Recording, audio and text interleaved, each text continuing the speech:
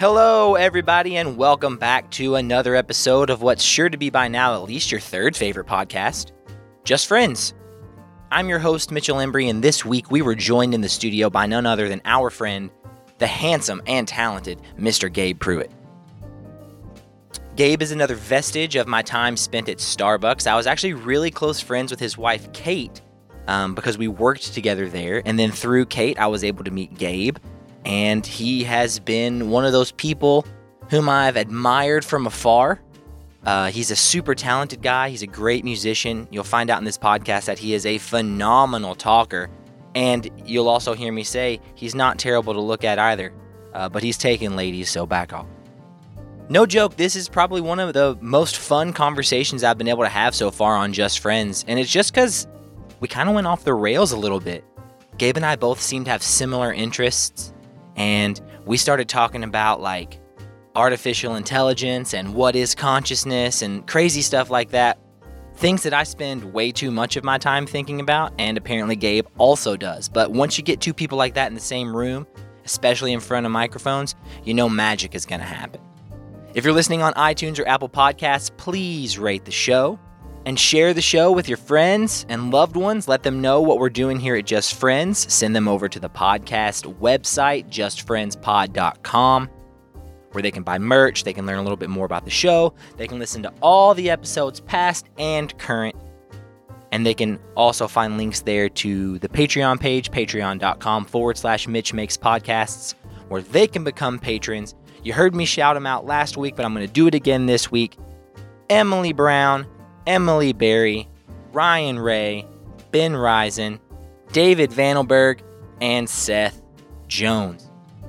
The greatest people in the world and the truest of true members of the Just Friends podcast community. And now, without any more chatting, I am excited to introduce to you our friend, Mr. Gabe Pruitt.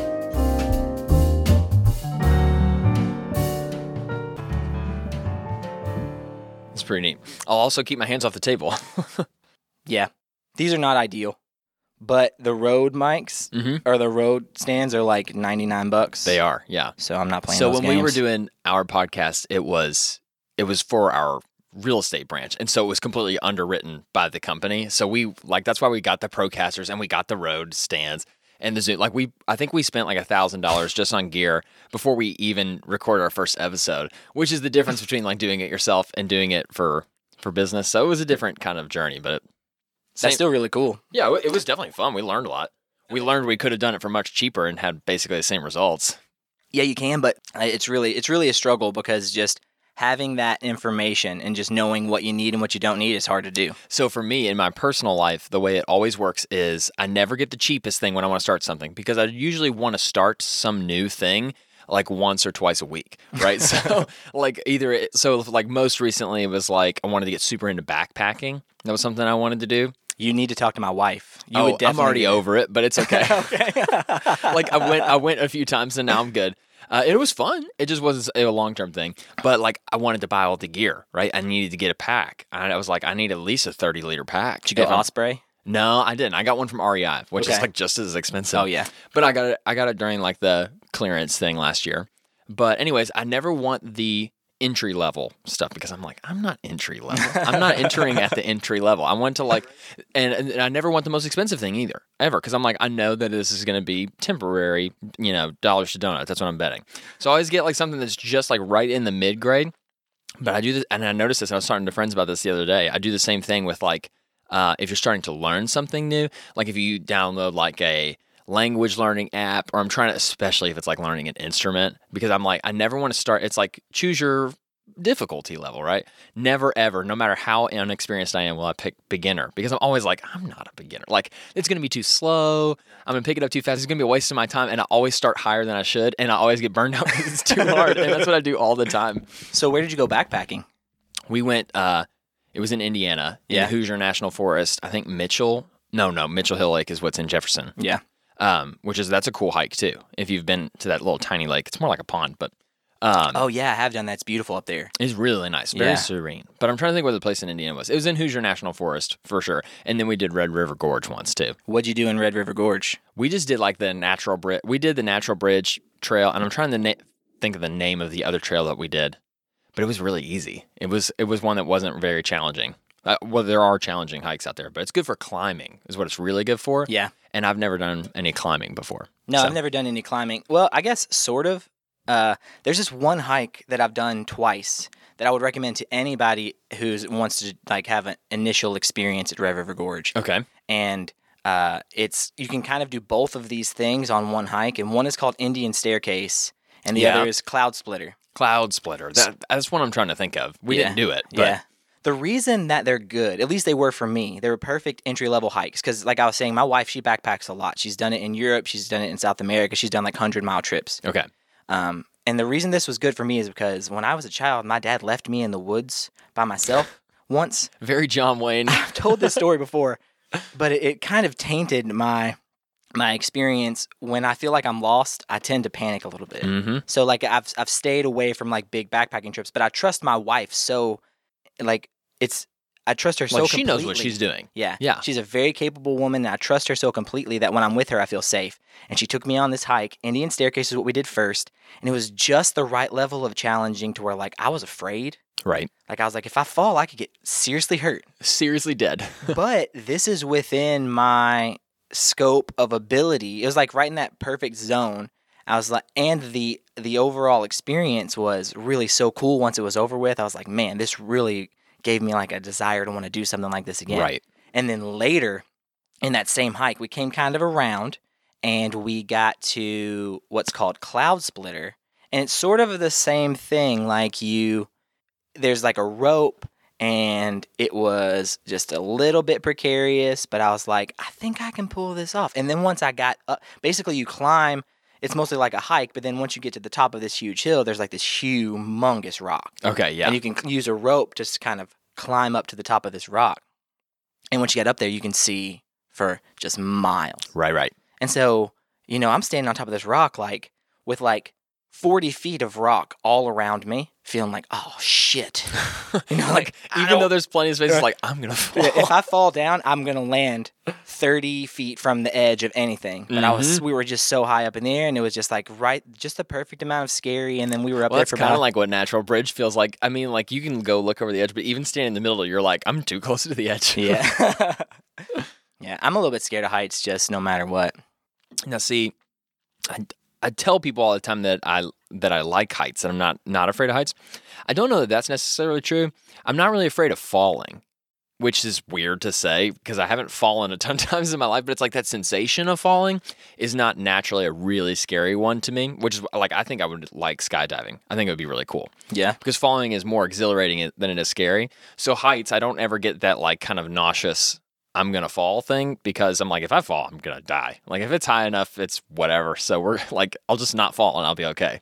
I don't know. That doesn't make a ton of sense, but. See, so it's interesting you say that because when I am standing on a high place, I feel in my stomach the sensation as if I'm falling.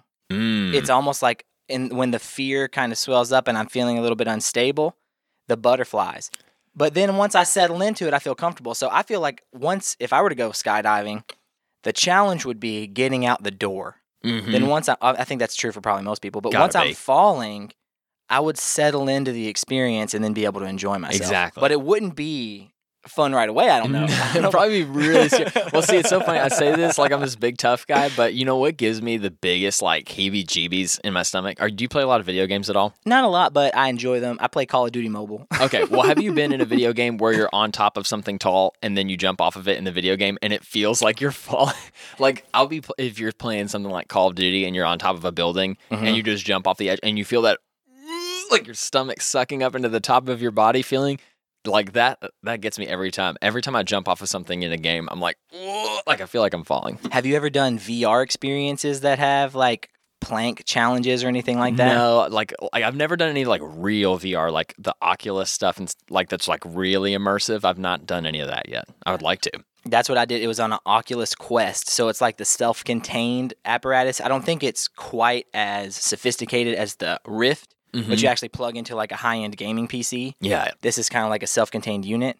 So the graphics were not convincing, but the scenario was convincing. Okay. And you felt like you were high up because you were immersed because your entire field of vision is this scene, and it feels like you're in it. And you walk out on that little ledge, you're like, oh, shit. Mm-hmm. But as is usually true, like you can kind of logic your way out of that sensation. Well, and this is just proof that all this stuff is just happening in your brain, right? Like, 'cause if you can get the same sensation inside a VR headset as you can actually standing on something tall, it's not the something tall that does it to you. It's whatever your brain is processing about the situation you're in. So presumably if it can be turned on, it can be turned off. Yeah.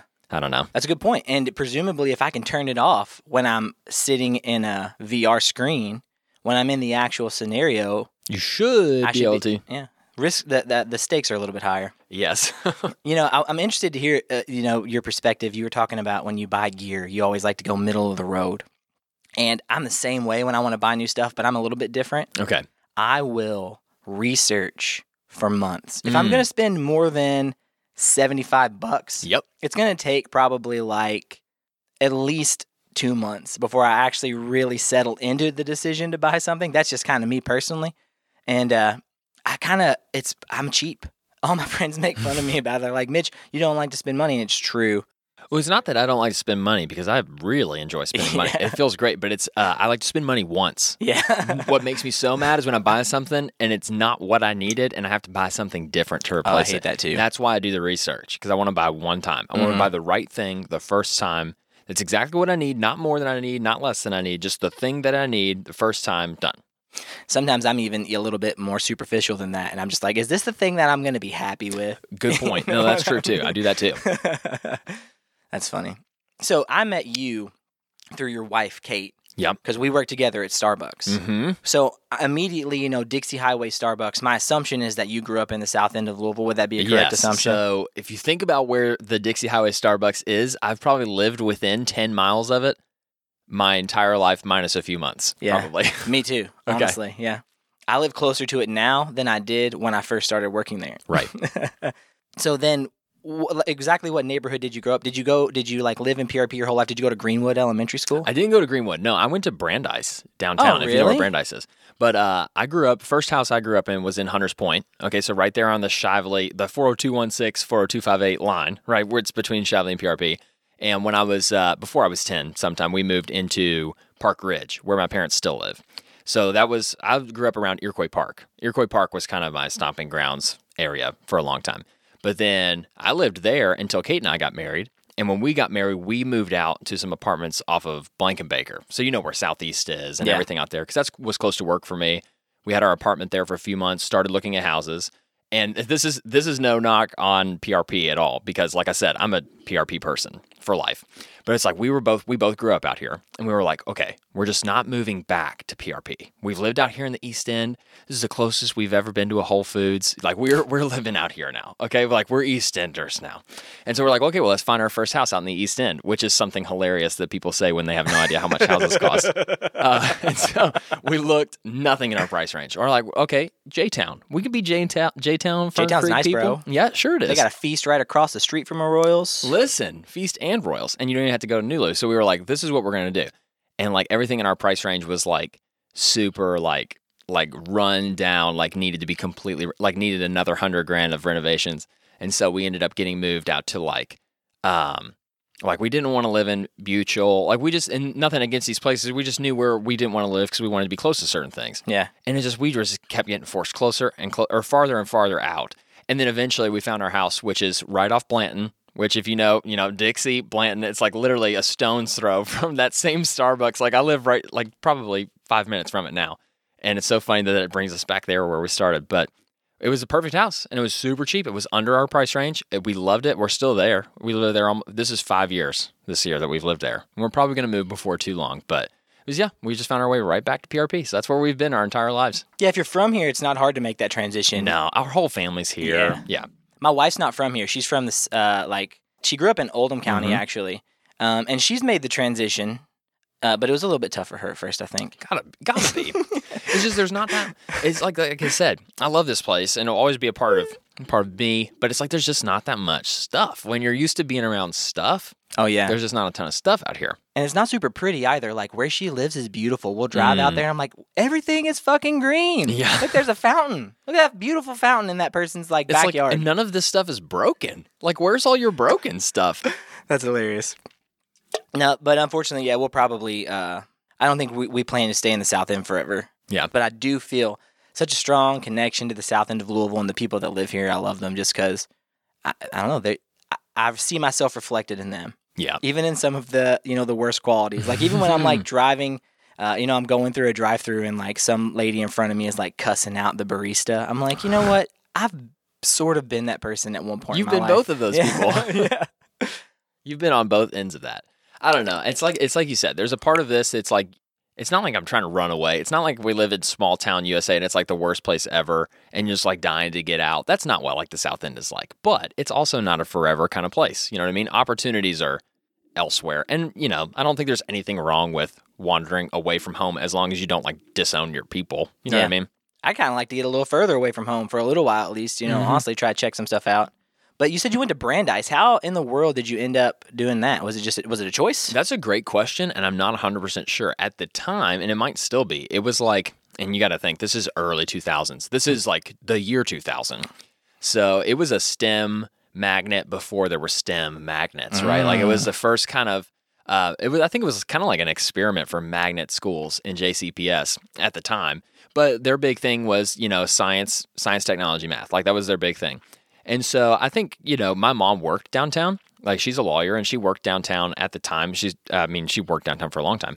But it was the most convenient for her to pick me up and drop me off and everything on her way to work. And I think that's kind of where it started. It was a good school from what I remember. I mean, I was in elementary school, so if I was safe, it was a good school. But yeah.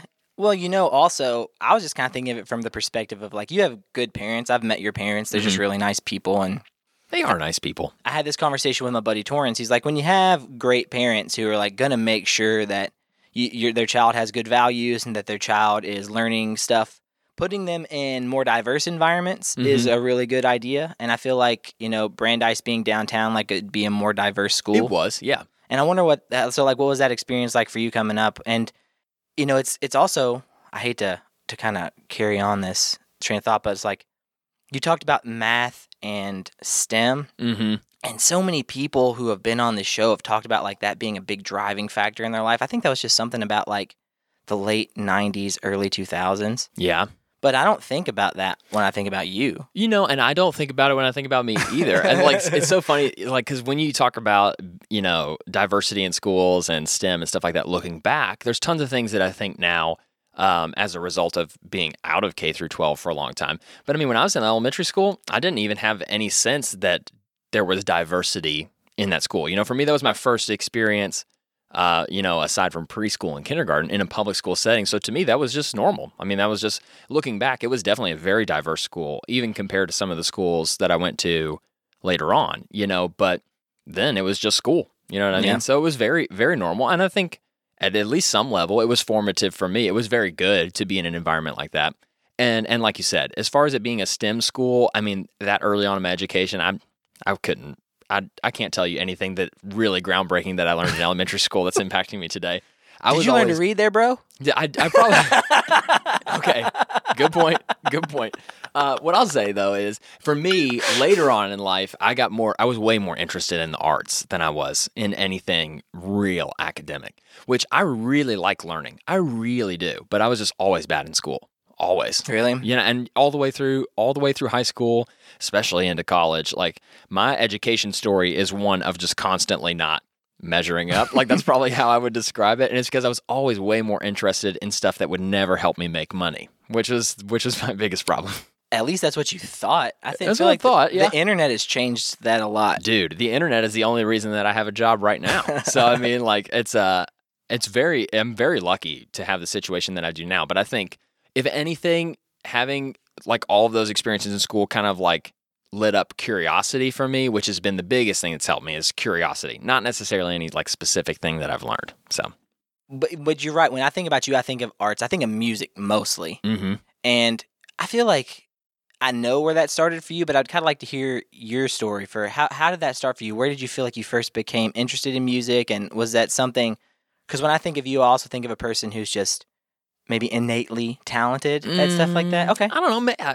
Here's what I would say. So music for me started not because of some like epiphany at a young age. I started playing guitar. That was my first instrument. I started playing when I was 10. And the reason was my dad and a lot of my mom's side of the family all were invested in a family business that was here off Tradeport, not far from where we are now. And it was called First Quality Musical Supplies, right? That was my grandfather's family business, and it had been around for a long time. It was a big Louisville staple for a long time too. But like more than half of my family worked there. Like that was where everybody worked. And so when I was in middle school, I got off the bus at First Quality Music. Like that was my bus stop because I would sit there with my dad and with my grandpa and my uncles. That's where we all were. And he would just bring me home when he finished work at like 6 o'clock. So instead of getting dropped off at home, I was getting dropped off at a music store every day for several years. So, I mean, you can't do that for too long without at least getting a little bit interested in wanting to play instruments. So like every day I'm spending multiple hours with like basically VIP access to a music store with guitars and banjos and all these things all over the wall. So didn't you guys have a Luther there that built their own banjos for a while? Yeah. That was one of the things that was the main driving force of that business was building banjos. That was kind of the centerpiece. And then there was a showroom and there was retail sales kind of as an accessory for the beginning of it for sure. But, being around, and I was around a ton of talented musicians too. Like all the people that worked there were also musicians for the most part. And it wasn't until later on in the business that they started doing music lessons there too, which is kind of what a lot of retail places will do. Eventually they'll start lessons, or they'll host lessons there where teachers can come and pay a fee. Anyways, that was something that happened. So as soon as that happened there, I was like, oh, wow, I've got to take music lessons. Because like you can only pick up so many guitars and like hold it in your hand and wonder and then just go like blang so many times before you need to learn how to really play it. So at 10 years old, I was thinking, I'm going to be a rock star. I'm going to take guitar lessons. That was not what I expected you to say. Well, see, this is what's interesting. That's where it started for me. And I was really bad at guitar at first, as most beginning students are, but especially, at 10 years old with a short attention span, which has been like the defining factor of my life, is my short attention span. But, it was tough. I struggled a lot because what I wanted was to be able to play a song really quickly. And I was really lucky because the teacher I had was one of the best. He's passed away now, but he was a very, very, very proficient guitar player. And he had to change his style a lot to deal with me. And I'm very thankful he did because he was a very traditional, he would teach people the fundamentals of guitar. Like that's where you start, right? And I was just not having it. I was like, no. I don't want to learn scales. I don't want to learn like correct hand placement and all these different things. I was like, I want to play Smoke on the Water. Like that's what I want to be able to do. I want to be able to play the James Bond theme song. And he was like, okay. He's like, if that's what you want to learn, we're just going to learn it. And if you learn it wrong, he's like, if that's what will keep you interested, we'll fix these things over time. And that's what happened. I ended up taking lessons from him from like 4 or 5 years, which is a long time to take lessons. But I mean, eventually they just turned into like jam sessions because I was there all the time. But I mean, he taught me that way so that I could play things that I knew badly. But at least I was proud of myself because I was like, I'm playing something I recognize and it feels good to know that I'm making progress. And over time, the technical skills and the doing things the right way, quote unquote, I'm doing air quotes here, like that kind of came later on. And so that was huge for me to have someone invest their time in me, even though I was going completely against the grain of the way that they teach. And so now fast forward, I've been playing guitar 17, 18 years, and I've added on a handful of other instruments, but learning to play guitar that way influenced the way that I learn music now too. And like a lot of people talk about learning music by ear, and like I say that, but it's not really by ear. I feel like the way, and you might be the same way too, the way that I learn and internalize music is like I hear it and I know what I'm hearing and I know what I'm trying to reproduce, and then I just figure it out, right? It's not a struggle to figure out like if I hear something, I can tell what I'm hearing and how to recreate it. I just need to figure out the specifics. And so piano came after guitar and banjo eventually because I was in a big banjo family. And it just kind of like spiraled out of control there. But maybe what you were thinking, for me, where music really took off and where I started to develop was when I started playing in church. That was a big thing for me as I started playing music in church. And that's where I really had to develop skills to play with other people. It wasn't about just kind of like being a soloist anymore, if that makes sense, or a hobbyist, I would say. It's interesting to hear you talk about the way you learn music because I don't relate to that actually. I don't learn music or pick it up by sound or feel. Every once in a while, I'll stumble into something, but usually I want the blueprints. Okay. I want to see the blueprints, and then I can feel it, and I can add. And I'm a good enough musician that once I've figured out what it feels like to play that song, I can carry on from there. Once I've seen the blueprints, I do think that that's probably just because I haven't played a ton. It hasn't been as much of a priority for me as it may have been for you. I didn't take lessons for a bunch of years, and honestly, I didn't really take playing my instrument super seriously ever, even now. It's just been I've been doing it for such a long time that I've kind of managed to get okay at it. Yeah, and I'll even say for like the amount of time that I've played guitar, almost 2 decades, which like that makes me feel really old to even say. Yeah, you're old, bro. Anyways, but like playing guitar for that long, there's so much that I can learn. And I know it because there's stuff that like one of my big aspirations is to like really get better at playing jazz guitar. It's one of the styles that I'm very interested in. And it's just so difficult for me. Yeah, the chords are crazy. And like soloing, I've always been a rhythm guitar player for guitar people out there, like never a lead player because that getting like lead licks and stuff under my fingers takes a lot of work. Comping is like my sweet spot. Like I could like throw myself into any group. Like this is when like I'm not like bragging on myself because there's tons of things I can't do. But like the thing that I can do is if people are playing in a group and they need someone to just like jump in immediately and start playing without looking at something, like that's what I can do. I can start adding to the musical conversation with what I know how to do and fit in, but not like take over the lead line and start running things. You know what I mean? Does that make sense? Yes, that makes perfect sense. Yeah. See, I'm the guy who's like, you guys tell me what I need to learn, and I'll put the work in and figure it out, and I'll be ready to go when I get there. But if we have to improvise too much, I just don't feel comfortable with that because I haven't spent enough time with my instrument to get that familiar with it. Gotcha. So I'm not fluent. I'm not fluent in the language, and I'm not even conversational, but I'll show up ready to talk. Yeah. If you know what I mean. It's not, and I wouldn't even say that what I'm most comfortable with is like improv, like, improvisation in music, because that's not even really what I feel like is the sweet spot for me, but it's like I know I can pick up on what I'm hearing. And I said that before, but it's like when I'm hearing a certain chord progression, like I can hear a song that I've never heard before and start playing along to it in a kind of basic sucky way really quickly. Because like I know, like if I can hear the first 2 or 3 chords, I can know what pattern it's going to follow for the rest of the song. And I'm like, I know if I hear these 3 chords, like if I hear E, A, and D, then I know that I better have like an F sharp minor ready to go and a B ready to go just in case. That's and music theory. Right. And so like there's some theory that I have like baked in, even though I never really studied theory. I think it's just like after playing for so long, and especially playing in groups for so long, because like way more, I've never really even attempted to do something with my music on my own. I've always played in groups. And so from playing in groups like that, and playing so many different types of music, like I've picked up on enough theory that I'm like, oh, I know where to go. Like if we start going somewhere, I'm going to be able to follow. I'm not going to get lost. Like if I know what key we're in, we're going to be okay. So see, I feel like I'm at a place in my life where like if I had a reason to learn all that stuff, I definitely could and would. Mm-hmm. I'm learning about podcasting right now. I'll like it's one of those things. Yeah. But I wish I did have. I have a buddy who plays out. He goes out and he's like gigging. Yeah. And it's like small little things. We went and saw him the other day, and like literally when we left, there was kind of nobody else there. So I was kind of like, but it was like 9:30, so I was like, we gotta get out of here, bro. But I would enjoy doing something like that, playing to an empty room. Yeah. But something I probably will someday. It's probably something that I'm gonna do someday.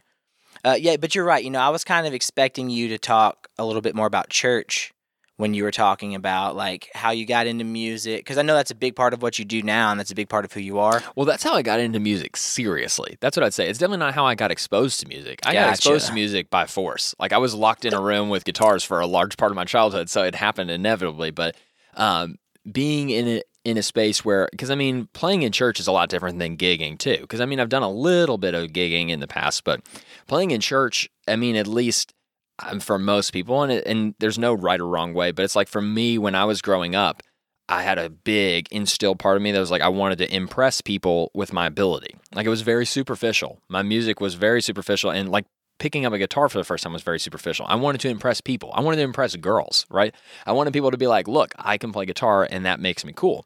And so you can only do that at church for so long before you realize that's not the point, right? And so, especially when other people are relying on you, and not everybody that's listening is going to necessarily resonate with this, and that's okay. But for me, when I got in church, not only did I get better at my music through a lot of practice, but I got with a bunch of people who I could see music was not just like a hobby for them. It's something that they were gifted at, like people that were way better than me. And even with all of that ability, instead of using it to draw attention to themselves, they were using it for something that they were much more passionate about. They were giving their ability. And that was something that became way more attractive to me in the future. And so, like you said, if there was a reason for you to delve deeper and to learn all of this stuff, you would. For me, that was the reason. Like once I figured out, like this is a way that I can serve, this is a way that I can serve others, this is a way that I can be useful, this is a way that I can make this about more than just myself, it gave me the reason to really commit. And that's when I started like digging into music. And I think that's really the reason I stuck with it. Because otherwise, it would have been just like all the other things that I get really excited about for a few months and then stop doing. It's one of the very, very few things in my life that I've carried on for as long as I have, as far as like a thing that I do. You know what I mean? Yeah, that's why you're good at it. You know, this is kind of, I think, where you and I differ, because at the beginning, for music for me also was just like a superficial thing. It was something I was interested in doing because I wanted that to be a thing about myself that other people admired, that I could play music. And then I started playing for church, and that full transition of doing it for a bigger reason never fully clicked for me. And then eventually, I don't know if you know this about me, but I kind of realized that I was being disingenuous by playing music at church. I think a lot of people struggle with that at some point. You know what I mean? Yeah. Especially if that's not why they got into music, which for very few people, I don't think there's a ton of people that feel drawn to worship as like their ministry, as the way they want to minister to others, and they say, I've got to learn an instrument stat. Yeah. You know what I mean? I think it's the opposite. People have musical ability and they say, oh, I have the opportunity to lead people through worship because this is something that I already possess as a skill. Yeah. So for a lot of people, there's that imposter syndrome that's like, am I really doing this for the right reasons? Well, for me, I was genuinely an imposter because I don't identify as a Christian anymore. It's not something that's a part of who I am as a person, and I still really super value all of the relationships that I built in the church. Sure. And like, I don't think negatively about anybody who's a Christian. In fact, like I encourage people, like if that's how you feel and that's how you want to spend your life and invest, like find an awesome church and a great group of people who are going to challenge you to be better and who are going to hold you accountable and who you can invest in and do the same thing for them. Yeah. I'm all about that. That just doesn't work for me. It's different for me. Yeah.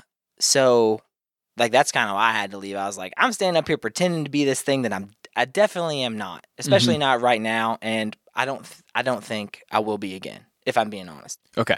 And that's also kind of why, like, it's interesting to talk to other people who, like, know me as a Christian, but, like, haven't spent time with me in a long time because I've changed so much. Sure. But I know that's a big part of your life, and I think it's really cool. And yeah. also, dude, you're really good at it. Well, like, you're talented, man. And that's a really interesting thing. And I'm really interested in that process of growing and how you get better at something. And that's something that I look to you and I think, you know, this person's a person who's gotten really good at this. So you must have spent a ton of time investing in it and learning about it. I'm not like at some kind of prodigy level or anything. And it's like I said, there's tons of facets of music that are just still like super alien to me. But the thing that I do, I feel like I'm really good at that thing. And I've figured out how to make myself useful doing it. And so it's like you said, it's just doing it over time. I've just done it for a long time now. So. Yeah. And also it's kind of like once you know what you don't know. Yeah. And you realize like, oh my God, there's so much more that I don't know than I know. And that's true about all things. And man, I'll say this too about playing in church. It's like you said, I was saying like everyone has that imposter moment. And for some people it sticks. And for other people, it's like something that you're constantly dealing with. For me, it's like something I'm constantly dealing with. Because I went from a small-ish church. Small-ish is, I don't even know how you describe it. But, you know, like 400, 500 people. I'm familiar with that church. I've been there with you before. Yeah, exactly. Yeah. So, I mean, it's here in the area. And, like, for me, that church has always been a huge part of my life. I was there since I was born, like, literally. Like, probably as soon as I was able to, like, be out in public as an infant, I was probably in church that Sunday at that church. And that's where I was until right before, or, like, right after Kate and I got married, which I was 22 and I got married, right? So 20 plus years in the same church. And it's like most people, and I'm like, sure, you probably had experiences like this too. Once you are in kind of that age where you're an adult and you're really out there on your own, not only do you kind of reshape the way you think about the world and your place in it, but you really start to rethink things about your faith, especially if you're brought up in faith. You know what I mean? I think a lot of people, when I was growing up, and not to turn this into a whole thing about church, but like when I was growing up, I met a ton of people that didn't get into their Christian life until later in their life, like post-adolescent, and that was so weird, not weird.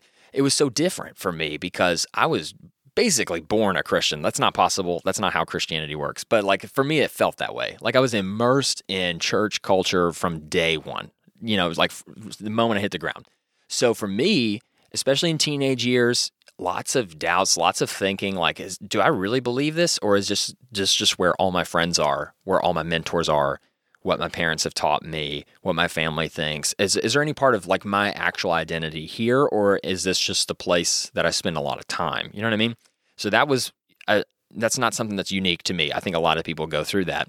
And then again, it happened for me as an adult because I started to see things that I'd never seen that kind of happen. And the church, like corporate church in America especially, is kind of one of those weird things. It's like, it's not always rainbows and roses, and it's just not always pretty. And it's like people run the church, and people suck sometimes. You know what I mean? And so I think a lot of people have really negative church experiences that inform their Christianity view, right? Which I think is fair. I think if we're not going to hold Christians accountable for telling people what Christianity is about, then that's not exactly fair, right? I don't think there's any problem with people thinking what they think about Christianity because of their experience with other Christians. But especially for me, there was just some stuff happening at our church that was just really, it was just a really toxic time around the time that we left. And we ended up leaving, and it was so hard for me because, I mean, I'd been there for 20-something years. You're leaving your tribe, basically. Oh my gosh, yeah. And it's like, even as a young man being there, I was in a position of not leadership, but a lot of visibility, right? I was leading worship there every week. Not that I was like a huge important piece of what was happening there, because obviously, I mean, like they were fine after I left.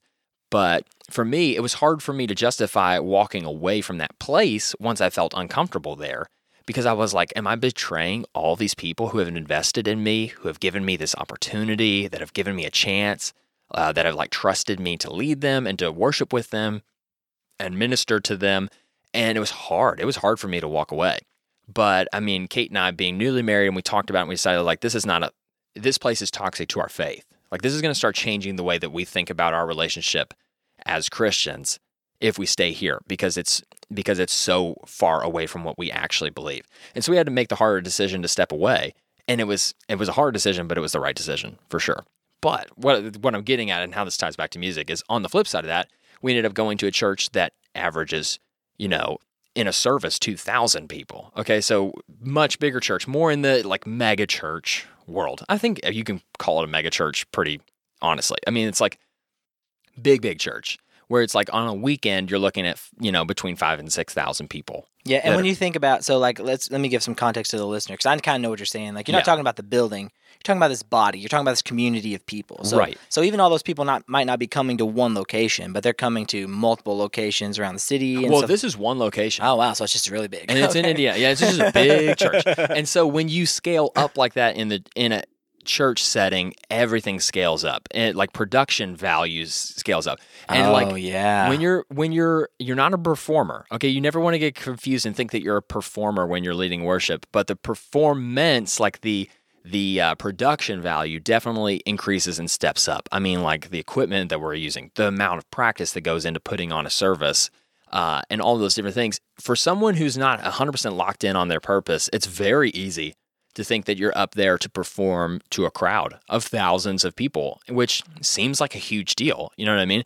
And I guess if you think about it, it can be a huge deal if you're someone who's trying to show that you are a musician and an artist, but that's not what that place is for, right? So, but inevitably, all normal human beings, when they're in that situation, have to do the dance of, am I doing this for me because I like people seeing me play and sing, because I sing too?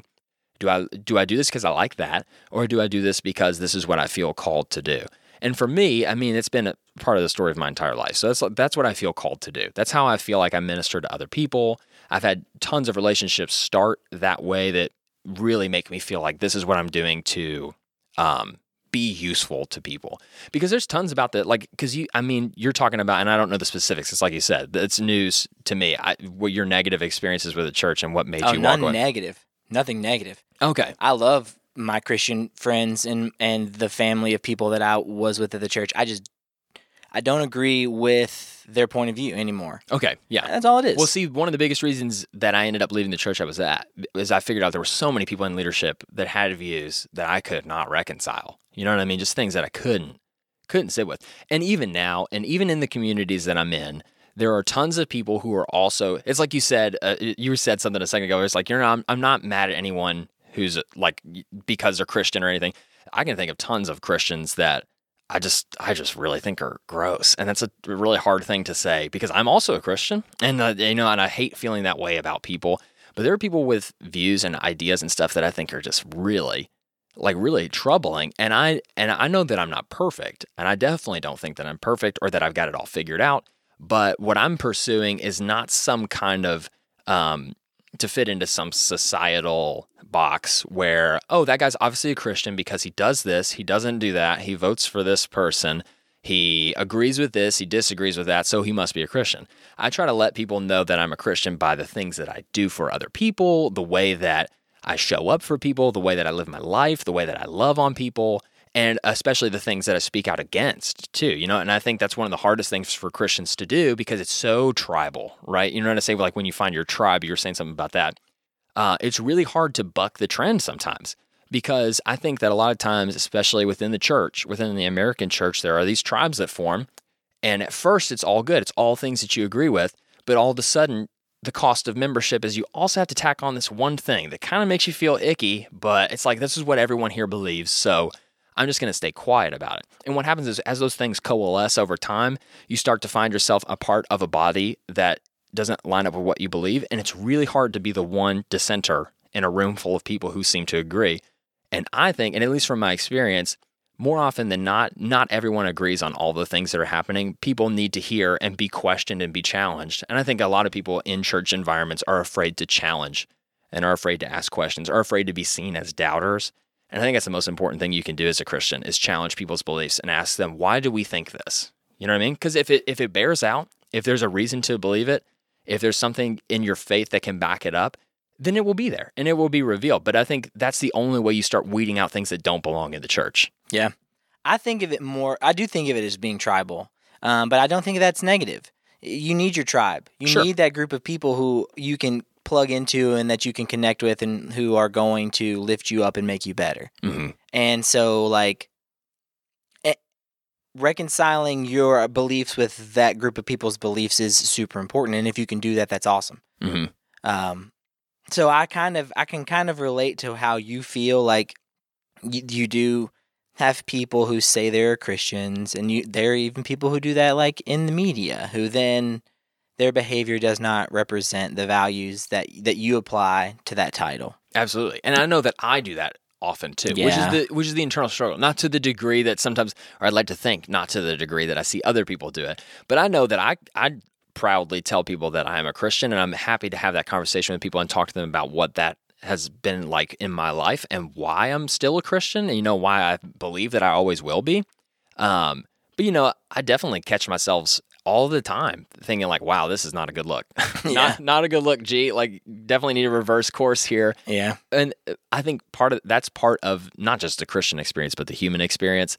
But part of what, at least my faith is to me is a way to constantly keep myself in check. Not like slap myself on the wrist because I did this thing that will look bad to my fellow tribe members, like you said, but it's like it's like such a cliche, but it's like really check your heart and be like, am I in the right place right now, doing the right thing, thinking the right things, saying the right things, living the right way? And if I'm not, am I more comfortable doing it this way? And if I am, that's something that I really need to ask myself, where do I want to be? How do I want to be? So Yeah, that's something that's great about corporate religion, that when people use it well, they use the tool, and I know so many people who do, who really use it as a tool to check themselves and make sure that they're living up to the standards that they believe that they're supposed to be living to, and it makes them better people. mm-hmm. But I can also relate to those situations where that means that they also accept ways of thinking that aren't necessarily going to move us forward as a nation in a positive direction or stuff like that. But I guess for me, I don't know. It's just hard. The fundamentals of what Christianity are and what the fundamentals of Christianity, the things that you have to believe to be a member. Sure. That doesn't work for me. So that's why I'm not doing it.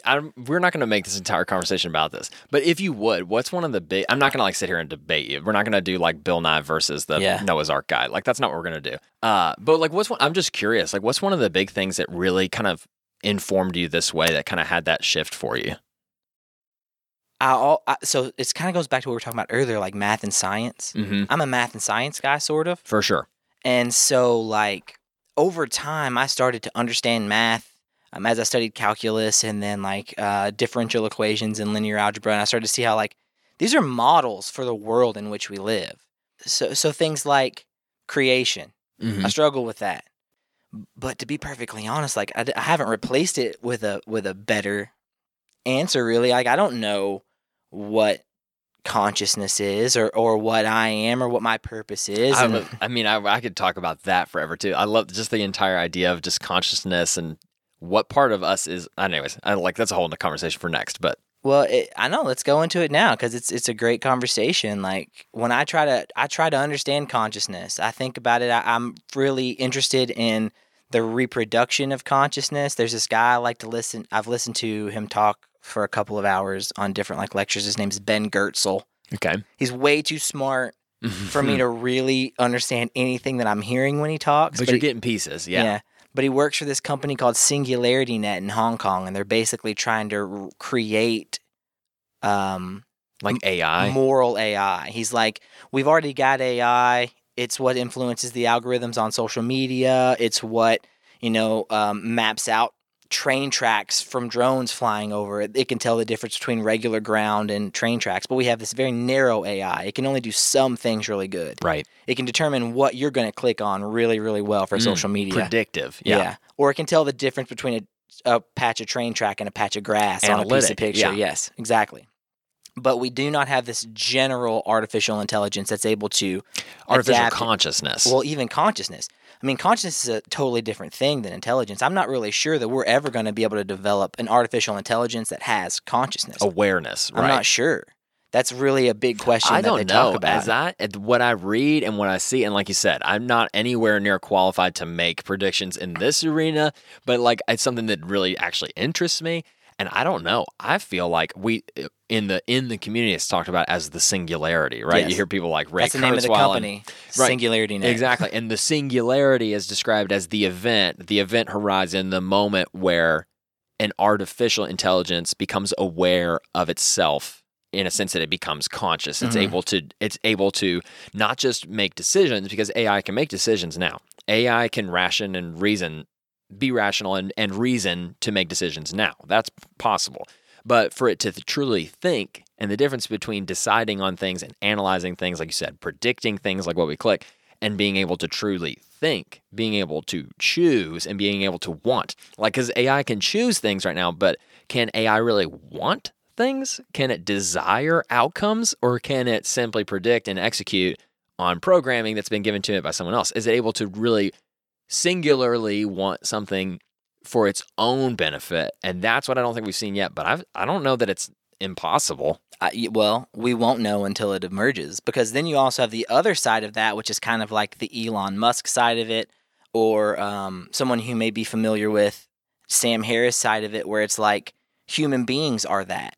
We are just a extremely complicated set of algorithms, and once we can understand those algorithms fully, right, we can make predictions about human decisions in the human experience. Right. And so that's kind of what Elon Musk is doing there with like Neuralink, is he's trying to create an artificial connection between the human brain and the internet, so that one, we humans can interface with the internet, but also so that we can collect data about how the human brain is functioning and try to understand it better, so that we can then be more predictive about the decisions that human beings are going to make on an even more basic level. Mm-hmm. So you kind of asked me earlier about like, where was that transition where I really decided that maybe I'm not a Christian anymore? It was always in the air, but I read this book by this man named Yuval Noah Harari. Yeah. Sapiens? Sapiens. Yeah. I read Sapiens. And then after I read Sapiens, I read Homo Deus. Mm-hmm. And I was like, Both very good. crap,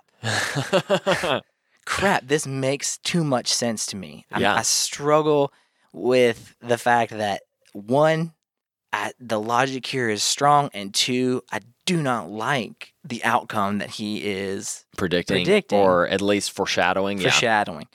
So you've read both books? I've read the first one. I've skimmed Homo Deus. Homo Deus, okay.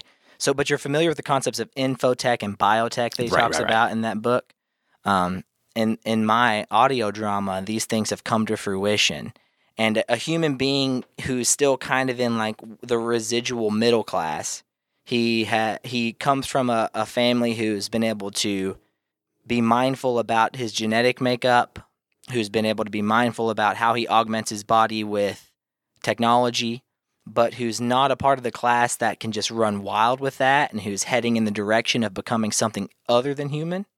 And he is a character who anticipates that and is like, we're going to have to prepare for the emergence of this other species, Homo Deus, and that's where the whole story starts with him. Interesting. Okay. And I'm really excited about how it goes from I like there. that, and I just really like all sci-fi in general, especially stuff that has undercurrents that have to do with AI, and especially like AI emergence. Like I said, like that's the thing that kind of interests me. And before we move, because I want to move wholeheartedly into this, but just like one thing I was gonna say to reconcile, like what you were talking about, those things kind of like changing your beliefs and how they kind of informed you moving forward and cause that dissonance, right? Because I think for most people, if you're normal at a point in your life, in your walk with faith too, you will experience dissonance between this makes sense, but this is what the person I trust tells me to believe, which is for a lot of people, it's unfortunately that's the entire basis of what they believe is someone they trust told them to, which I think is a big problem in the church that we need to address, right? We need to have people believe what they believe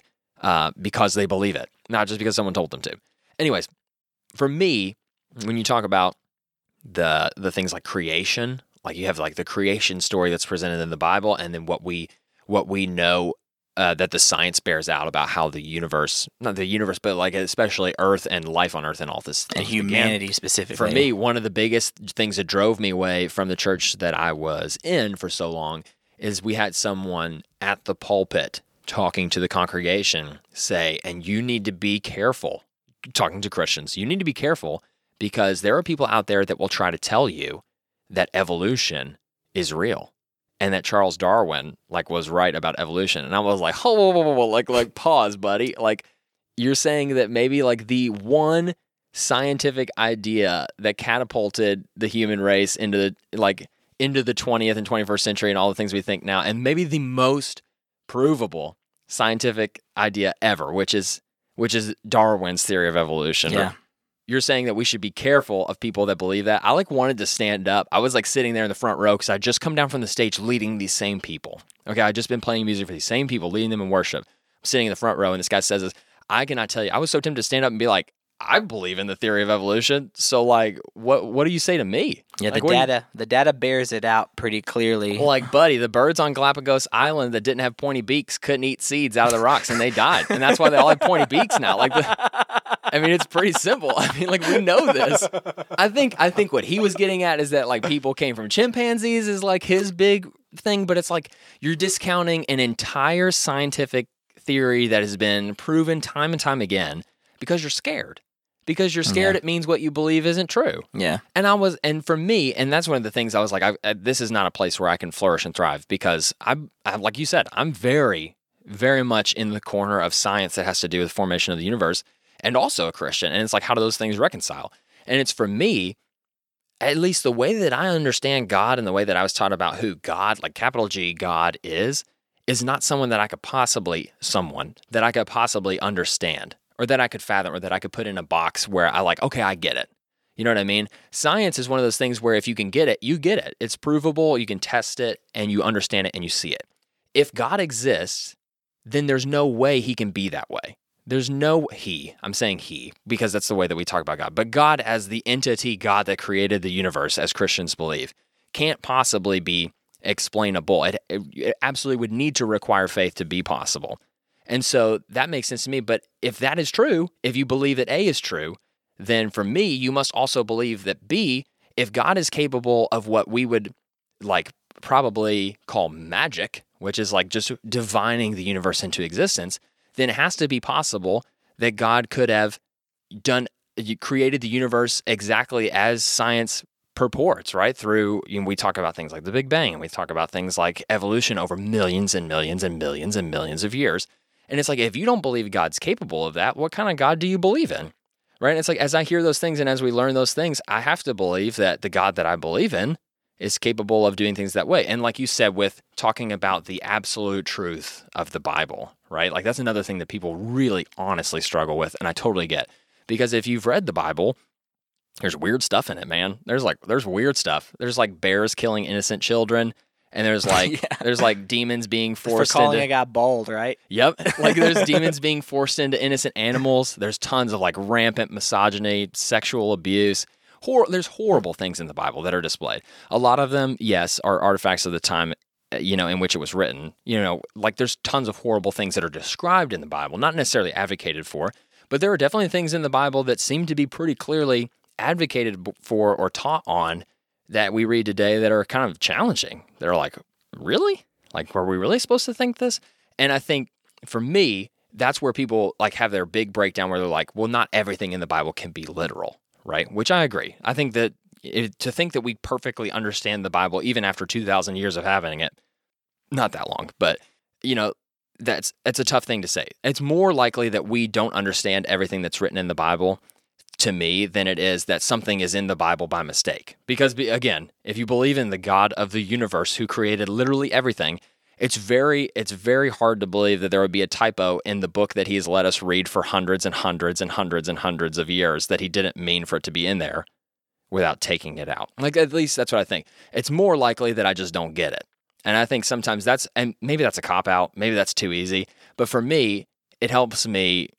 It works for you. It works for me, but it's more than just working for me. It helps me remember that the goal is not to strive for a complete, perfect understanding of God and everything that he wants and everything that he is, because I don't think that that's possible. I don't think it should be possible, because otherwise you can beat the game. You know what I mean? Like that's the final boss, and then Christianity's over because you get it. It's not a constant striving or a journey at that point. I think for most Christians, they get real caught up in figuring out the fine details of what these two verses about abortion mean, which there's not verses about abortion in the Bible, like just spoiler alert, but like they're like what they think this means about abortion or what they think this means about XYZ hot button issue, right? They're so pinned up in like trying to gather meaning out of the Bible to support what they're afraid of and what they believe, instead of taking the stuff that's right there on the surface. It's like easy pickings. Like if you want to talk about what the Bible's about, it's like love people. Yeah. Super easy, man. Yeah. Like super easy. Like that's the stuff that you don't need a magnifying glass to read. It's like love people, take care of people. Yeah. It's like realize that you're not perfect. And that's the stuff for me. It's like, it's so easy to focus on that for me that, I don't need to dig super deep to figure out who I shouldn't like or what I should be afraid of in the Bible. Because I don't think there's a lot of instructions in the Bible about who you should hate. I don't think that's in there.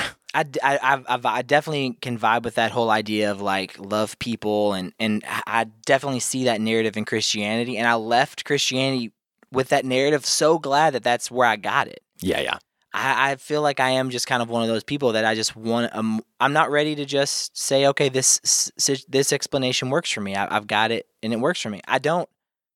It's like you said, it's hard. It requires you. It literally does require you to say, I don't get it. I might never get it, but I'm going to believe it, which is for a rational person. That's not an easy leap to make. Are you familiar with John Marco Allegro stuff? No. So John Marco Allegro wrote 2 books. One of them was called The Magic Mushroom and the Cross. The other one, I can't remember exactly what it's called. It suggests that there was a lot of psychedelic mushroom or psychedelic substance use like this being used in the early church, and then it was like kind of like a lot of what you're reading in the Bible is, and this is kind of already agreed upon, that it's poetic in its form, in its nature. It's not coming straight out and telling you exactly what it's saying. It's doing it in a way that is meant to be interpreted. Mm-hmm. And he basically is saying, like, I think a lot of what they're talking about is the consumption of psychedelic substances. Now, I don't know if that's true or not. Which is, I think it's a really fascinating hypothesis. And I'm thinking of another book that I think is by someone else. I'm trying to think who it is, but it's relatively new. But it's kind of the same idea. That's where I've heard it because I read a synopsis of this book. But it's like this idea that not just in Christianity, but it examines all kinds of other, not just even religions either, but just coming up through the old world. And it's like the effect of psychedelics. Because, and this is totally going to tie into what I was going to talk about with AI. I promise. Like, I'm bringing this circle all the way back around. I love it. You're talking about your drama that you're writing, right? That involves someone in either a present or a slightly in the future, I'm guessing, right? Environment where they're encountering this, like the coalescence of like real AI that's aware of itself and the singularity, like we talked about. All the time we think about that, we think about it in the future. And I think the reason we think about it in the future is because we don't have it yet, one. But two, because surely we'll have science to explain it then. I've always thought it'd be really interesting to hear a story or watch a movie or read a book that involves AI becoming completely self-aware, but in the past. I don't know how. It's just an idea that I've always had, but I don't know how that would be. But I think it probably started when I saw that movie Cowboys and Aliens. You ever seen that movie? No, I haven't, but I need to check Man, it it's out. actually a decent movie. But basically, it was a huge shift on the Alien movie because it happened in like the year 1900, right? It happened. It happened in like the frontier West. It's called Cowboys and Aliens. I mean, you get it. Aliens visited the Earth, and there were a bunch of cowboys there. Like it was an alien visitation story set in the past, which was cool to me. And in the way that they perceived these aliens and their alien technology, which was super futuristic, was obviously like with this awestruck wonder, right? Like cowboys had definitely not seen laser weapons yet, and they couldn't even figure out what they're looking at. And the reason is because science before you get it is magic. Yeah. That's what science is. Yeah. Science once you can explain a phenomena, it's science. Before you can explain it, it's magic. And it's like you said, for people in the ancient world doing shrooms, they don't know anything about how the chemical reactions in their brain are causing the experiences. So it's not science, it's magic. You know what I mean? Which is a great argument for why that might inform people's beliefs at the time. I think it makes we see that already with things that just aren't mushrooms, like the way people read the stars. And like, ancient Romans and Greeks look up and they see stars in their movements, and that's how they form their beliefs, which we look back now and we're like, so archaic, so silly. But you got to think we're doing some of that now that we don't even get just because we haven't explained it yet. And so that's why I think AI is so cool, because it's something like we're predicting for the future because we know it's possible. But I think there's things that happen all around us that are supernatural to us now. Like I like thinking about the supernatural too. We might end up going there. We are going to go there. We're definitely going to go there. I think all the things that we think are supernatural now are just like fireballs in the sky that people saw in ancient history that they just didn't know were meteorites yet because they didn't understand that. Yeah. I think there's stuff like ghosts, aliens, weird, just all kinds of phenomena, things that we can't explain that we think are magical and supernatural that one day we may be able to explain. Maybe. And it sounds like a fantastical claim, but I mean, that's exactly the story of history, the way it's played out all the way up until this point. So, one of my favorite things to watch just for fun, just like my favorite junk TV to watch is Ancient Aliens. Are you a big Ancient Aliens person at all? I'm not yet, but I'm definitely going to have to be. Okay, because like most of it, man, it's just the goofiest stuff you've ever seen. But it makes you think and makes you ask these questions. It's like, because for me, as I listen to this, I would think as a listener who's analyzing it and enjoying it as, entertainment, the question it makes you ask is like, what if this is how we started? Like what if the major early societies that stood out, that kind of just like the Romans and the Greeks, Egyptians. Yeah, they had information and like that's what the thing ancient aliens talk about, ancient alien theorists, right? The people that are, really into this idea is that humanity was visited by otherworldly visitors early in our history. The Anunnaki, right? Yeah, the Anunnaki, you'll hear about them all the time. That's definitely Zachariah Sitchin stuff, yeah. Okay, gotcha. So like, and their idea is that we were visited by a technologically superior race that gave us the jumpstart that we needed to evolve into the society that we are now.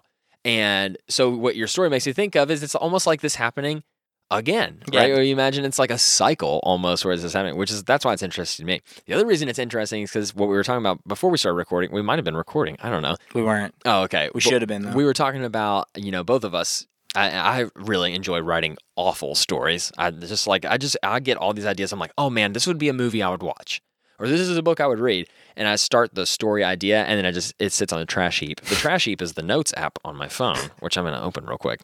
But I have so many. I have them categorized by like genre and all these different things. Then I'm going to consult with you then, just so you know. Let me see if I can find this. I've got so many alien stories. I really like alien stuff. Let's see if I can find this one, because there's one I'm trying to think of. It was years and years ago that I thought of this, but I was thinking, what would it be like if there was a story where I don't know how we would realize, or we would just eventually realize that more than half of the human race is kind of like this kind of crossbred alien species. I see. Like, we don't really know. We were visited at one point, and like half of us are basically half alien, half human, and the other half aren't. Kind of like what you're talking about with Homo Deus and Homo sapien, but not like in a noticeable way, like where we don't get it.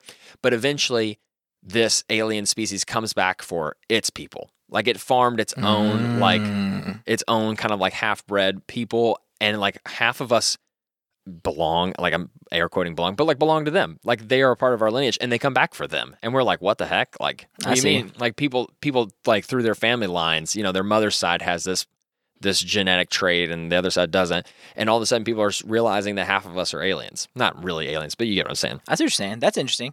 So let me tell you, I'm going to take this, I'm going to describe what I'm writing right now and my concept for it.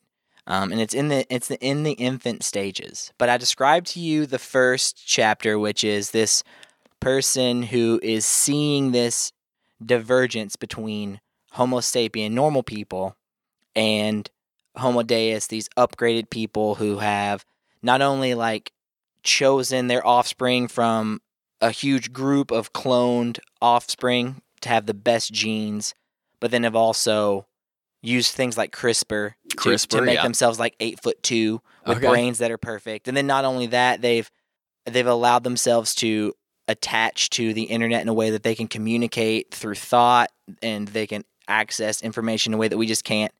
And so you have this division of people that have that and don't have that. Don't have that. And then you have these people, I feel like, in the middle who aren't really able to reach those heights, but they're still augmented enough to where they're separate from the humans who are not. Because in my mind, the majority of humans will not have this because they won't have the money to do it. It'll be in first world countries, and the average human being is going to be completely left behind. Okay. So then in the next story, you have to ask yourself, maybe it jumps forward a couple hundred years, what's left of normal humanity? They're basically living in a post-apocalyptic society, cordoned off to certain areas, similar to the way that we treated Native American Indians, where we stick them on reservations, the worst places, they are stuck living there.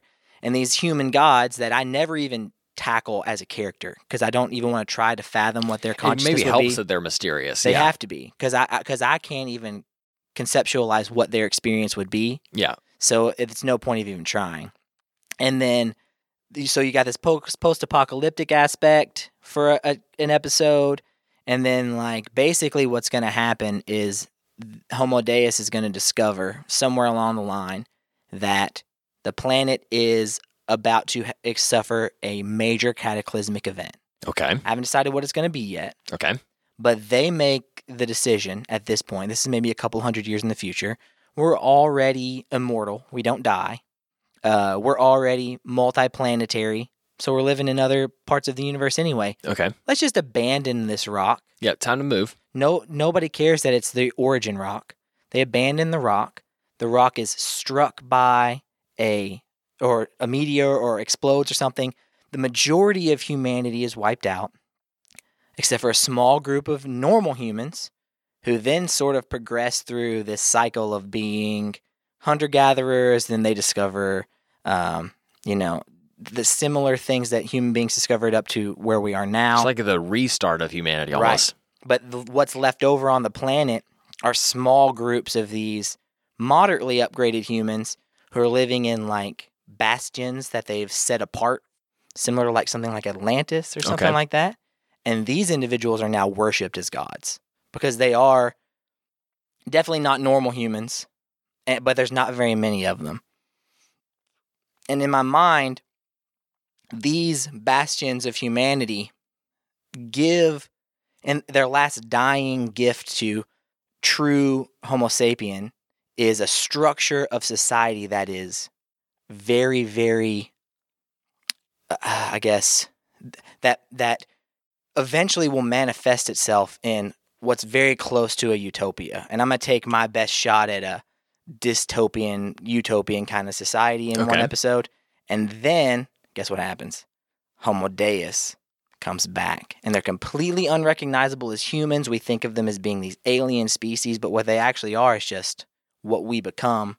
So I guess what I really want to ask you, the thing that I'm curious about is like, for me, I don't think I've always been a creative.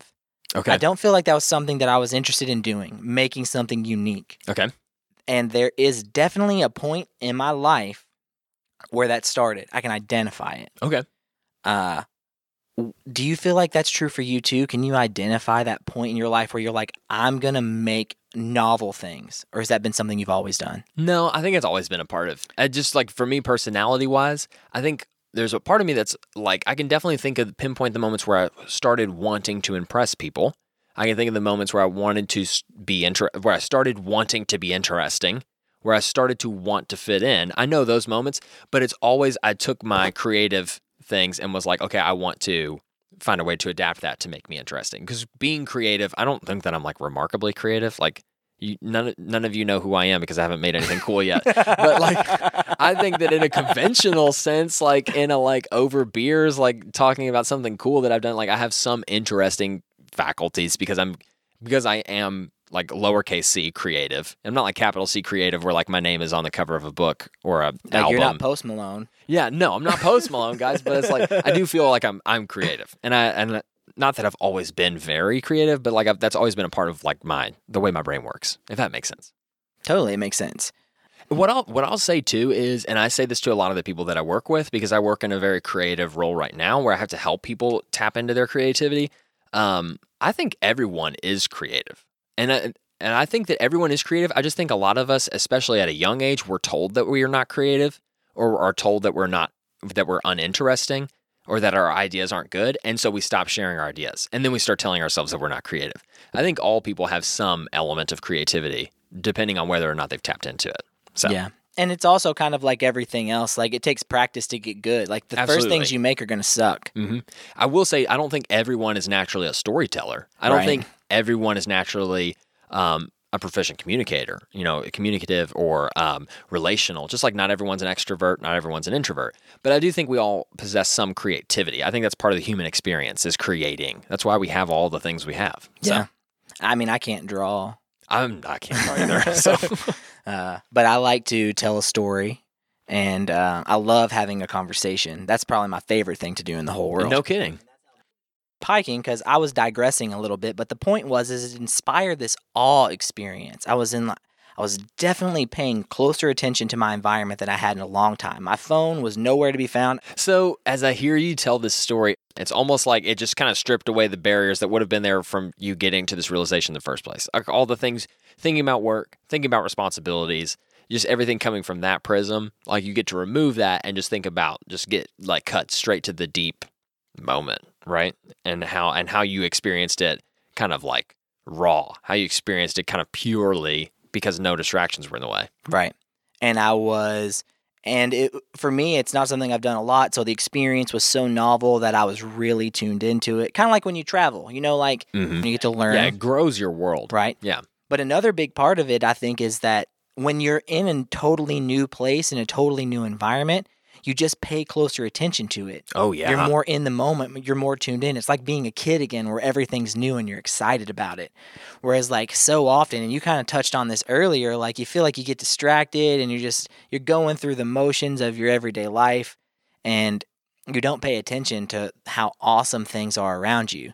So now sometimes, every once in a while, when I'm really like in a good space, it's not often enough, especially coming out of COVID and just like getting chubby again and just dealing with, the tumultuous world that we're living in currently. Yeah.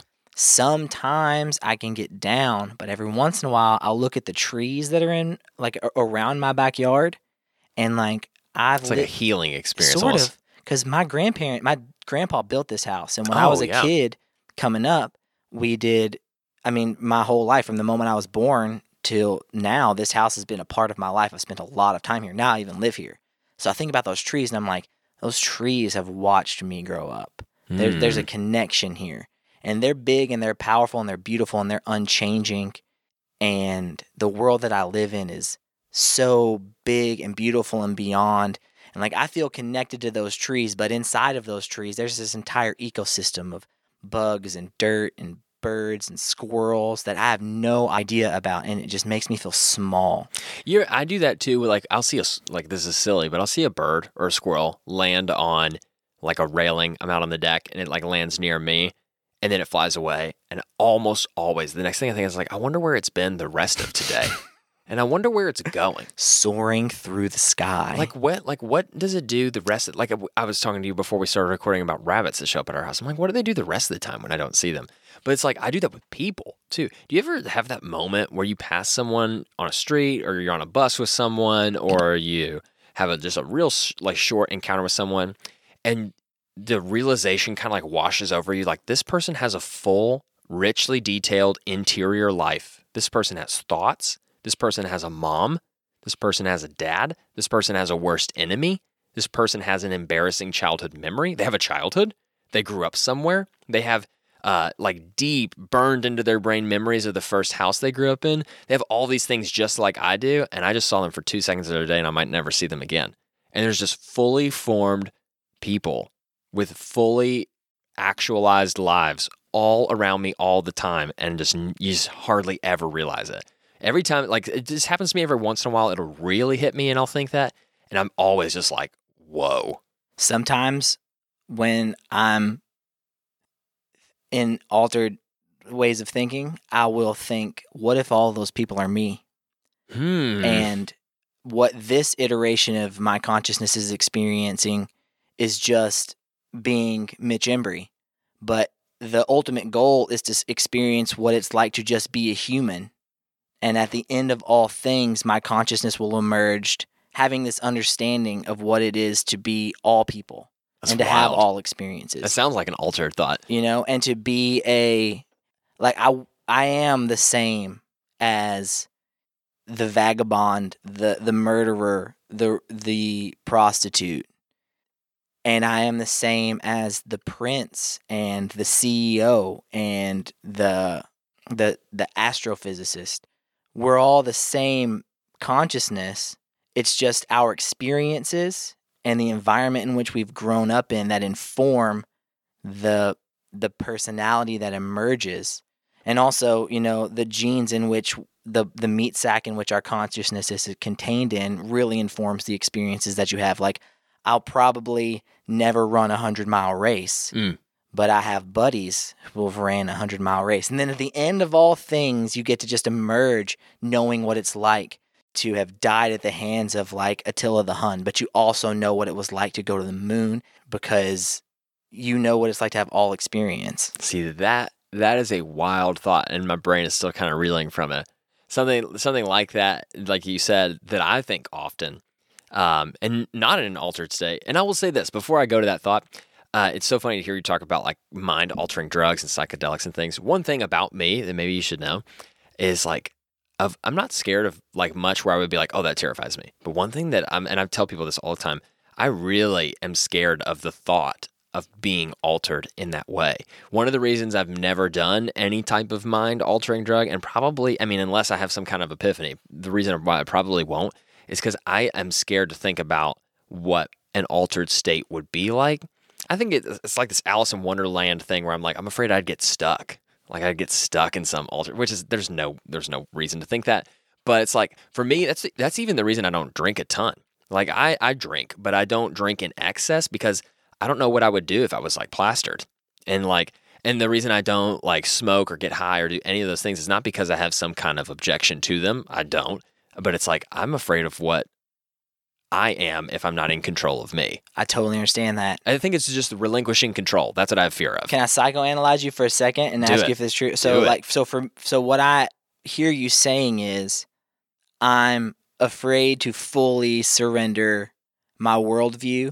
Because if you were to have these experiences, I mean, you're the not going to experiences you're trip talking about, the forever. way that you're talking about thinking, are ways that I think unaltered. Right. Like, and it's like, I'm like, what is out there behind this curtain? Right. And I don't even necessarily want to know. Well, it might not change your experience at all then. It might not, you I know? don't know. But I don't think it doesn't make sense to be afraid of tripping forever, Right. but it does make sense to be cautious about having an experience that might change your worldview forever and might change just how you think about things and the person that you are. And if you're happy with the person that you are and you feel like you can move forward in a way that's going to be meaningful to you and is going to be meaningful to the people around you, Like not wanting to be awakened to some new understanding. I wouldn't even encourage it. I wouldn't even encourage it. I think part of it sometimes. too is even more superficial than that. Like you might be giving me too much credit. I think part of it too is I'm afraid of like being out of control of my actions and someone else seeing me. Yeah. And having that inform what they think about me. That's fair. Like that's the whole reason I've never been intrigued. Like people would talk to me about like, man, I was at this party last night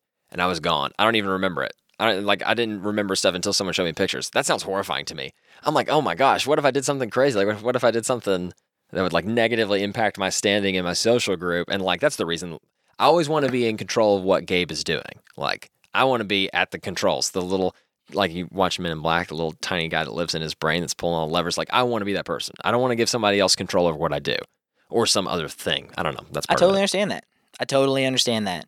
And I don't think it's weird necessarily to be. I don't think you should be ashamed of like wanting to have a positive standing in your social group. That's what being a human is. Yeah. That's what makes you Yeah.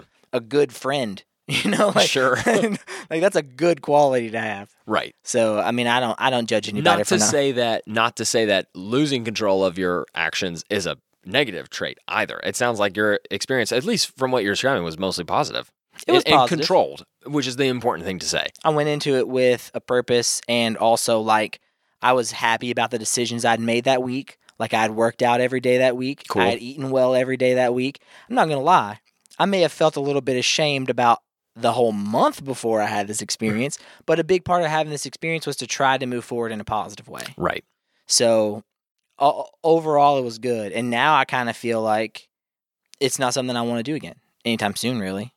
See, and I think that's always a good feeling when you do something and then you know I don't need to do it again. Yeah. You know what I mean? Because I think things like that, obviously, as we know, can become quite addictive for people and can lead to real long-term issues. Like we should not understate the fact that, you know, powerful drugs that change the way that the brain literally works can be damaging for people that don't use them responsibly. Oh, yeah. Obviously. And there's tons of like research that would suggest like if you're already kind of unstable, if the foundation is already weak and then you just kind of like wipe that foundation out, even marijuana consumption is associated with like the emergence of like schizophrenic behavior and stuff like that. So That's I mean interesting. like all drug use should be done in a thoughtful, informed way, but even caffeine, you know, I know before going into a conversation like the one we're having that I should probably drink coffee like 2 hours ahead of time because I don't want to come in here like with my heart racing and like Yeah, wanting to, jittery. because I'll talk too much. Listen, you got the wrong person in here if you're worried about talking too much. No, I want you to talk too much, Gabe. You're the guest. Okay. That's the purpose. If all I do is sit here and just chat over you, then like I just have These are very interesting ideas to me, though. It's just like you're already naturally talking about things that I just find myself very interested in. Just kind of examining the vastness of what consciousness is. It's kind of like this very esoteric idea that's very easy to just be like, okay, you have no idea what you're talking about. Because I don't. But it's when you start expanding your brain to those corners, like the corners you don't spend a lot of time in, and start thinking weird things, that's when you start getting into the weird stuff. You know what I mean? So let me ask you this. I feel like sometimes I'm so zoomed out that I'm not zoomed in enough. You know what? I 100% relate. I do. Because I'll even tell you what I tell people sometimes, because I don't know what your particular story is, and I don't want to minimize this experience for anybody. But like especially when people struggle with anxiety, right? Or things of that nature, or just worrying in general. I shouldn't even say anxiety, but just worry in general. My immediate reaction is to zoom out. If I'm in a situation that stresses me in any way, I zoom out and I think about big picture. I'm a very big picture person. And when other people are stressed out or anxious or worried around me, I have a real nasty habit of thinking I know how to fix it. And I'm like, well, you're just thinking wrong. You just need to zoom out. You just need to get a bigger picture. You need to get more perspective and realize that this one little thing is not that big of a deal. which is harmful. And I've known in a lot of my relationships, I've minimized people's pain and anxiety to the point where I'm actually, refusing to understand what they're feeling because it's uncomfortable for me. But for me, sometimes I spend my time so zoomed out that like I'm not paying attention to the finer details of what's happening around me. You know what I mean? Like, and are you an Enneagram person? Do you follow Enneagram stuff at all? No. Okay. It's similar to stuff like Myers-Briggs, and it's like a personality Gotcha. thing. But without going deep into that, like for me, I'm a very extroverted person. I'm a people person, but I'm also one of the things that defines me, not just because of the Enneagram, but just like in general, and I know it's about myself, is I avoid all negative emotions. Like very few people have ever seen me angry. Very few people have ever seen me sad or just down in general. I'm a very up person. I'm a very up and out person. You know what I mean? And so for me, when I encounter negative stimuli in my life, my response is get away from it. Like if something happens that harms me personally or like emotionally, which is rare, but if it does, I just get away from it. And usually that's in the form of zooming out and getting perspective and saying, well, this is not a big deal. They didn't really mean that. Or like they said this, but they didn't mean that to harm me. They said it because of, they were stressed today. They did this. And in the grand scheme of things, it doesn't even matter. Like the grand scheme of things should be like the name of a band that I start eventually. Like that's like for me, I'm like, I always think, well, in the grand scheme of things is like the story of my life. So for me, that's how I avoid all my problems is by zooming out. So when you say sometimes you feel too zoomed out, like 100% know what that's like. Yeah. For me, I kind of think of it differently. Like I like to think of myself as an informed person. I do too. But then if you were to ask me about like specific things that are happening currently in politics, no clue. Now, see, I've felt that way, and it's interesting you say that because I feel like as far as political engagement goes, I feel like I would be in the higher 50%, like you could cut it in half, people more engaged, less engaged. I would feel like I'm pretty engaged. And a lot of us are, because it's a freaking wild time to be an adult American. It just really is. And so I've felt a lot of pressure to be informed, a lot of pressure to be engaged and understand what's happening. So more than any time in my life, I feel very politically aware. But it's like you said, I know what I believe and what I think and how I feel. But if someone were to ask me to really get into the nitty gritty of how universal healthcare would work if we were to implement it, I've got some blanks there. You know what I mean? Like I don't have all the answers, but I know what I think. You know what I mean? Yeah. If that makes sense. Yeah, no, that's exactly how I feel. Like I know where my values lie and I know what's important to me. And I'm looking for people who are talking about my values and who are talking about what's important to me. And I'm not seeing that. So that's why I kind of feel the way that I do about politics. But if you were to ask me, like, why don't you specifically like this candidate or why don't you specifically like that candidate, I could talk about like broad aspects of their character that just definitely that are definitely not characteristics of a person that I would want to follow. But I can't tell you specific things about like their policy and that's a problem, I think. I 100% agree with you. And I feel like I've got some of the policy stuff where I've just from all the information I've been devouring, because it's like I'm an information seeking kind. It's like we talk about researching hiking gear. It's the same thing. I just want to know things, and part of it, like I said, on a superficial level, is wanting to be seen as the guy who knows things. But really, when it comes to this stuff, I just want to know. So I think I've informed myself about a lot of these things, but I don't think you need to know all of the details to know what you're for and what you're against. What's dangerous, though, and I think you can definitely attest to this because we've all seen this. It happens in our families and in our groups. As people start realizing what they feel and they look for confirmation bias in their surroundings. Things that reinforce how they feel. And if they don't see it immediately, they start to gravitate towards people that they agree with that know more and that have the details, and you start listening up, right? And I know this because I do this, right? Like I know what I think, and if I want the details, I don't go to some nonpartisan center of the road source more often than not. I go to someone who agrees with me that I trust, and I digest and I devour their information. And what happens is we all start doing this and we start polarizing to the absolute opposite ends of each other, which I think we're reckoning with that right now. I think we've been doing that for way longer than 4 years. I think we've been doing that for decades. And now it's just kind of like the culmination of years and years and years and years of retreating farther back into our bunkers about the things that we think. But it's caused us to draw like artificial lines between things we believe with people. Like you're either on the blue side or the red side of this, the yes side or the no side, the agree or the disagree side. And not everything has sides. I mean, it's just like not everything has clear-cut yeses and nos. And when we put things in like you're pro or con this, you start adopting beliefs that you really, if you analyze them closely, you wouldn't take on. And this goes all the way back to what we were talking about with the church. It happens when you're like, are you for this or against this? But just you should know if you're for this, it means you're also for this, you're also for this, and you're also for this, and you're against this, and you're against this. So they are a package deal. So you have to decide. And most of us don't know what we're signing up for when we get into these package deals. You know what I mean? So I don't know. The world is too complicated for one human to navigate it proficiently in all arenas. yeah, exactly. And it's like when people talk about like, well, which party is right? Like in American politics, as if we have like distilled down to two parties and one of them's totally right and one of them's totally wrong. Now, that's not to say, and I need to be careful, that they are equally right and equally wrong. Mhm. I personally don't believe that's true. I don't think the same way it would be nonsensical to say that one party is 100% right and one party is 100% wrong. I think it's equally nonsensical to say one party is 50% right and 50% wrong and the other party is 50% right and 50% wrong. Yeah. It's one of them is more right than the other. But based on what? Like based on your definition of what's moral, what's ethical? Maybe.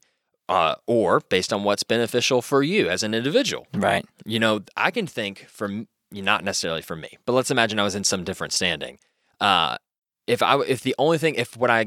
anchor that I formed all of my political beliefs on was my personal interest, there would probably be one party that was really beneficial for me and one party that wasn't. And then if I shifted my interest on what's best for the common good, all of a sudden that might be in flux. One party would be better than the other.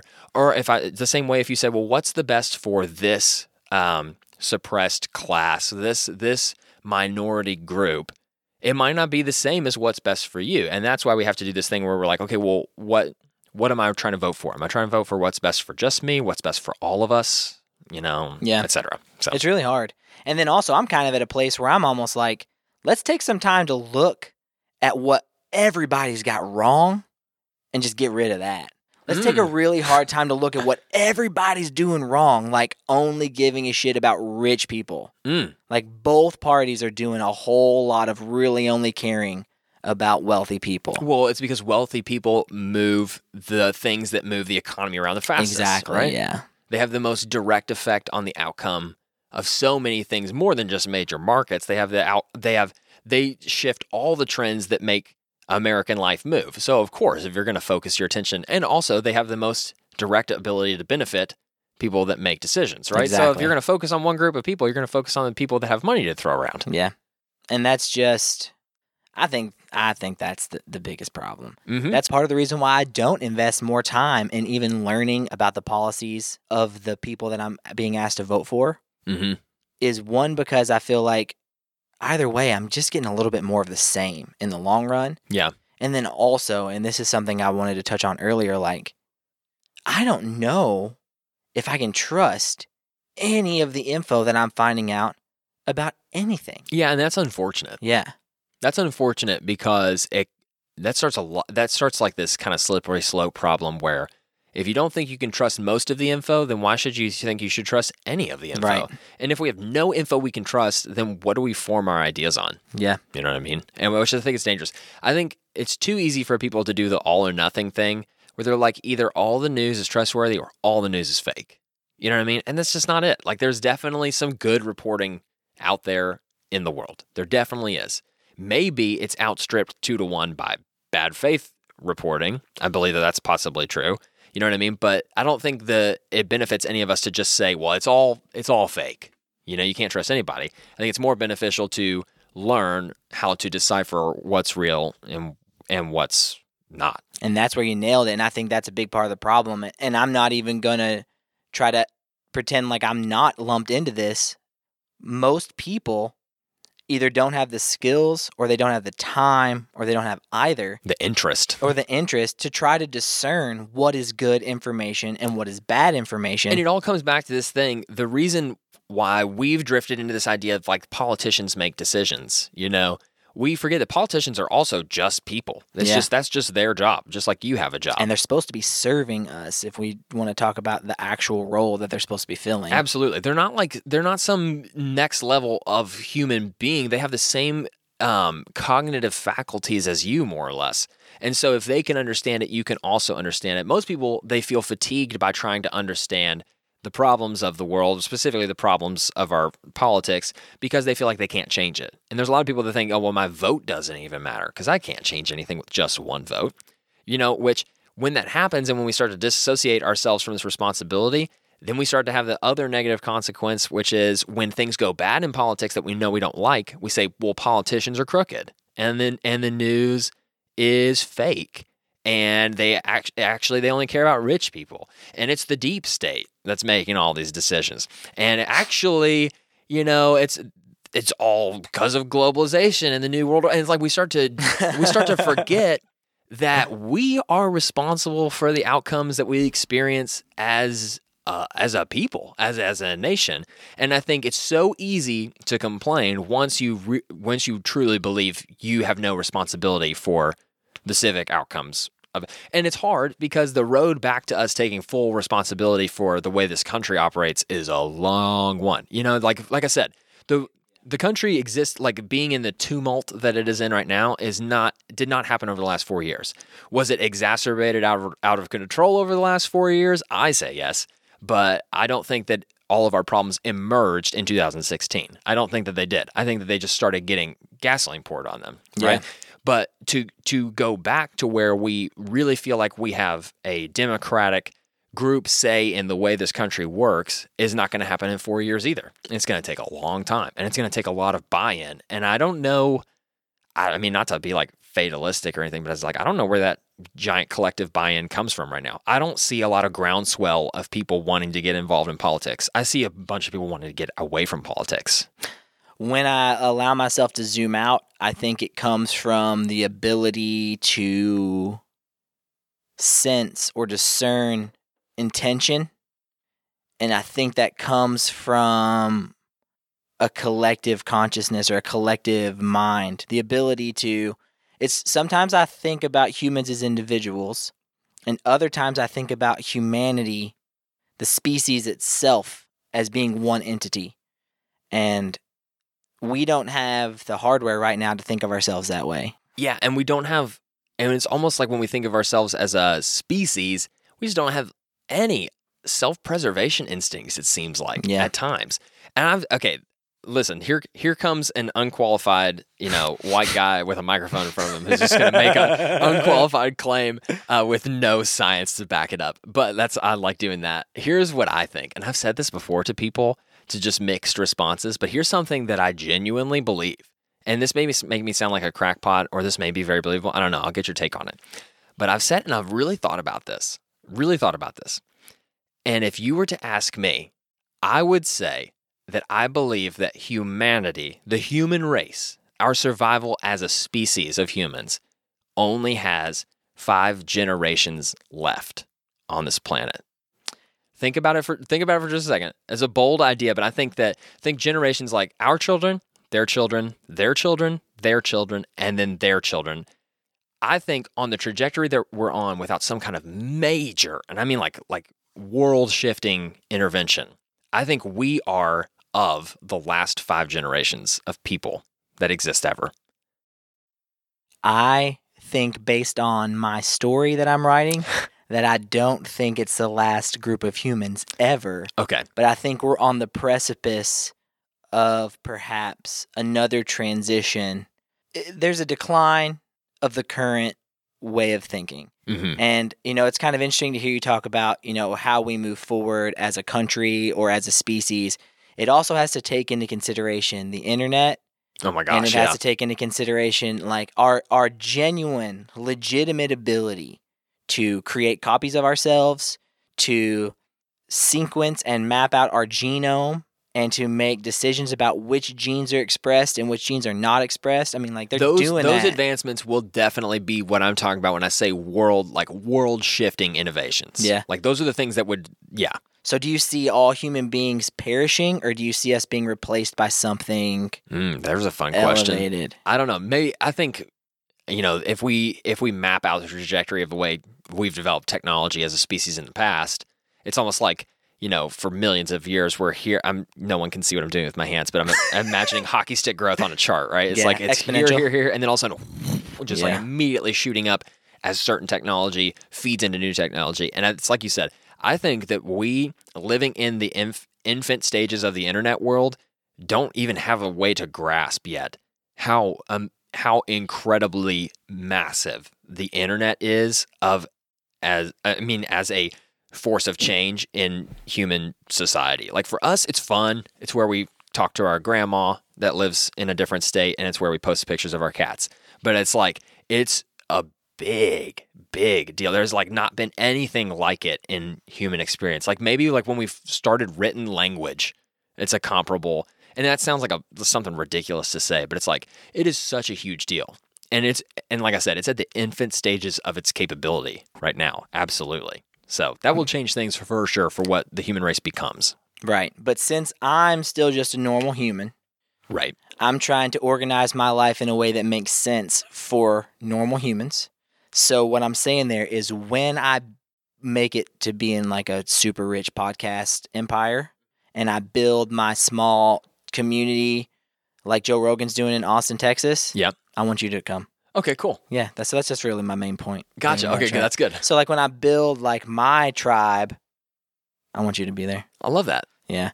That's nice. There's a really How weird... close are you to that, by the way? Not even. Oh, okay. You know, we're talking probably. It's never going to happen, so don't even worry about having to move or anything. Okay, like that. cool. But just like, you know, the invitation stands. The invitation is always out there.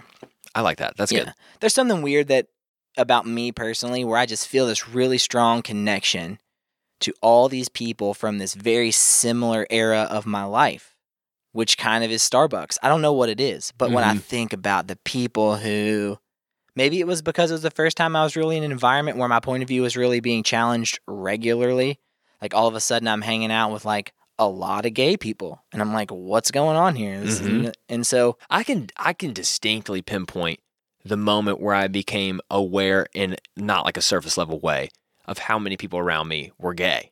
And that sounds like a goofy thing to say, but like I distinctly know when that happened, like not like a day. But like I can remember the feeling when it shifted in me from like gay being this weird thing that was kind of like a mythical creature to like people I know and care about are gay, and that is just something. Yeah. You know and what I that's mean? just a huge part of becoming like awakening to the world. Yeah, empathetic and loving people more. It makes it easier to do.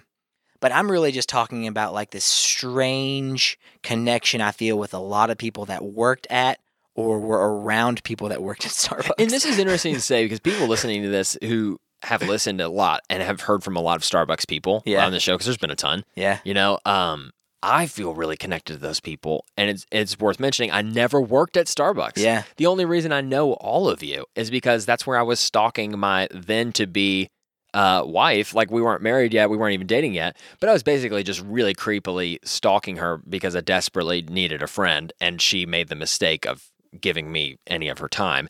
And so I just started like harassing her. This sounds awful, but I mean like, and so I ended up in that circle. I ended up in the circle with a lot of you. And so for me, I had just gotten out of high school. I just graduated high school and like knew a bunch of people. I was not necessarily popular, not by a stretch, but like I knew a ton of people. I was good acquaintances with people and I was generally well liked, like lowercase L liked, right?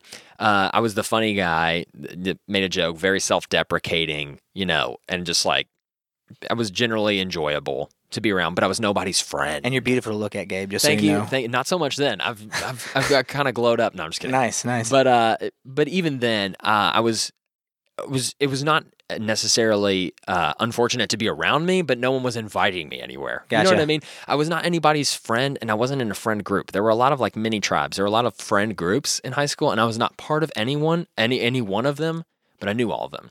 And so when I graduated and people started going off to college and people started like dispersing, all of a sudden I had this huge moment, like maybe the most like empty and depressed I've ever felt in my life was right at that moment where I was like, I'm all alone. I couldn't get anybody to hang out with me. I went to college and knew nobody, and I was like at ground zero. And I kind of had this shocking, and I just gotten out of a relationship, and I just realized, like, I don't have any real, authentic relationships. I have so much like surface level where I play a character for people so they will enjoy my presence, but I like don't know anybody. And it was a real dark, empty place. And of course, Kate and I have history. Kate, who's my wife now, who worked at Starbucks, we have history, and I've known her from my childhood. So when I ran into her and had spent some time with her, and she made the terrible, lifelong mistake that she's still paying for the consequences of giving me time to talk about my problems, like, she invested time in me and listened to me and gave me the time of day. And we started to form like one of my first authentic, real relationships and friendships that was important to me. And so I just wouldn't leave her alone. If she was at work, I was at Starbucks for hours and hours and hours a day, just pretending to work on schoolwork so I could be around somebody that cared about me, because that felt really good.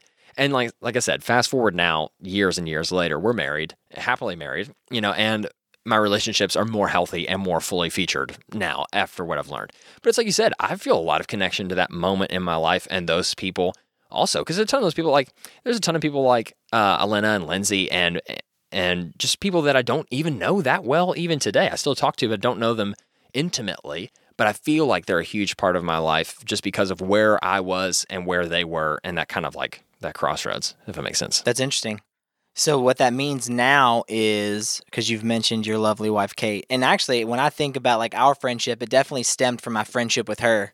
So what that means is we have to do a Just Friends Couples. Ooh. So you'll notice. Oh yeah, there's plenty of mics here. There's plenty of mics here. I think that would be tons of fun. I'd love to do it. It's an idea that I've had that I've not done yet. I don't know why. Just in the climate that we currently live in, like, tell me about it. It's tough. Yeah. This almost didn't happen. Yeah. So. Yeah. But I'm super glad that it did. It was a blast. And I feel like I could talk to you for another 2 hours. I know. I've got like plenty of other things that I could like dive into. How long have we been here? An hour and 55 minutes. Okay. That's pretty much like when the music starts playing. Yeah, we should probably wrap it up. But because there's so much fodder here, means we have to come back and do it again. Yeah, I'd love to do it again. This was a blast. Yeah. So thank you so much for being here, Gabe, dude. It was awesome. Thank you. Thank you. I love you, man. You too. Bye. Bye.